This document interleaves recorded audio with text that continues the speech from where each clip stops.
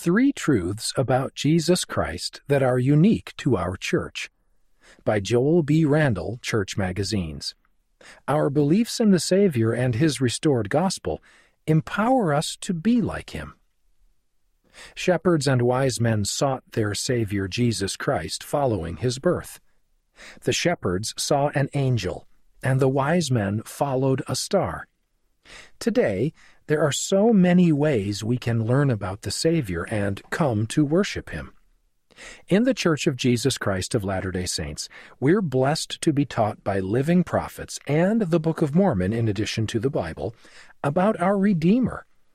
Here are just three truths about the Savior that are distinctive to the Church. 1. He is separate in personage from the Father. While explaining His role as the only begotten Son, Jesus said, "I and my Father are one," from John 10, verse 30. But Latter-day Saints know that the Father and Son are one in purpose, not being.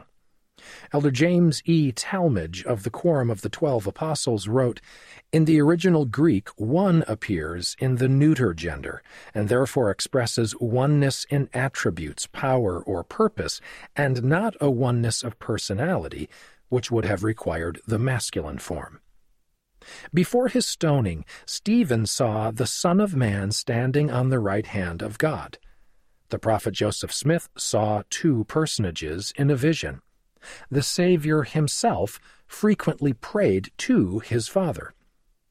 We still worship the Father as our God and revere the Son as the head of the Church, but we refute typical Christianity's belief of a Trinity in unity, a belief compromised on at the Council of Nicaea, almost 300 years after Christ's resurrection.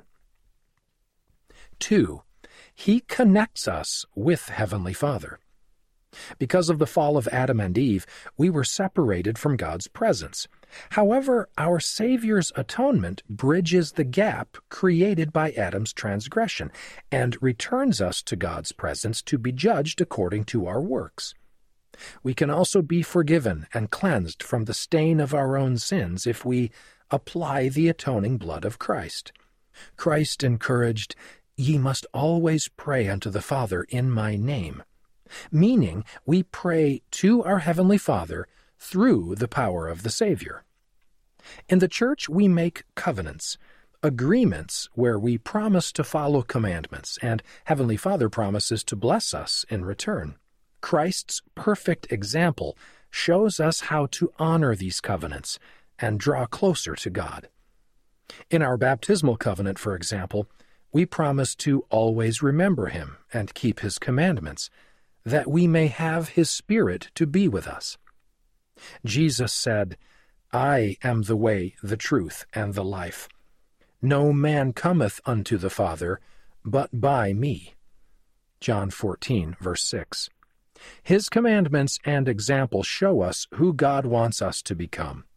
Christ's role as mediator doesn't weaken our bond with Heavenly Father. Instead, our mediator shows us how to have a stronger bond with the Father. Doctrine and Covenants 45, verses 3 through 5. 3. He atoned on the cross and in the garden. Many Christians hold the cross as the highest symbol of Christ's undying love.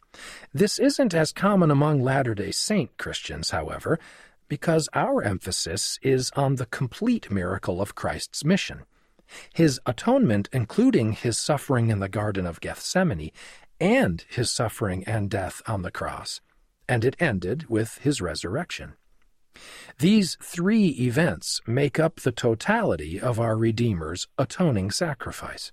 In the Garden of Gethsemane, He suffered pains and afflictions and temptations to fulfill Isaiah's prophecy that He would be wounded for our transgressions and bruised for our iniquities. We don't overlook the agony of physical death at the cross.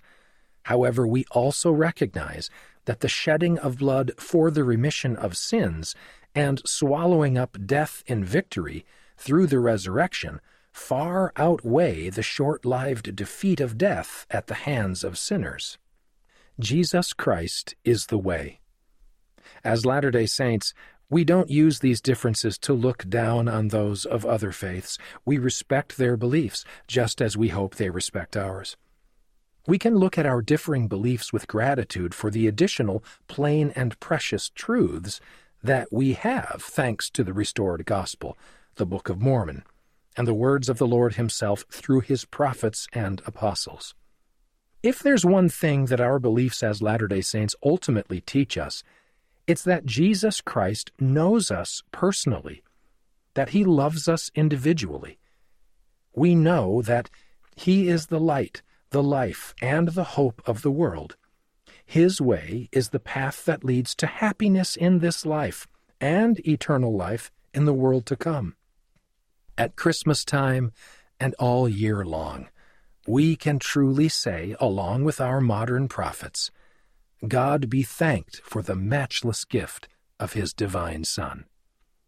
Sidebar: Joel B. Randall is a copy editor and self-published author from Peoria, Arizona. He served in the Peru Arequipa Mission and graduated from Brigham Young University, Idaho, with a degree in communication. Joel is fascinated by the power hymns have to brighten even the most difficult day. Read by Scott Christopher.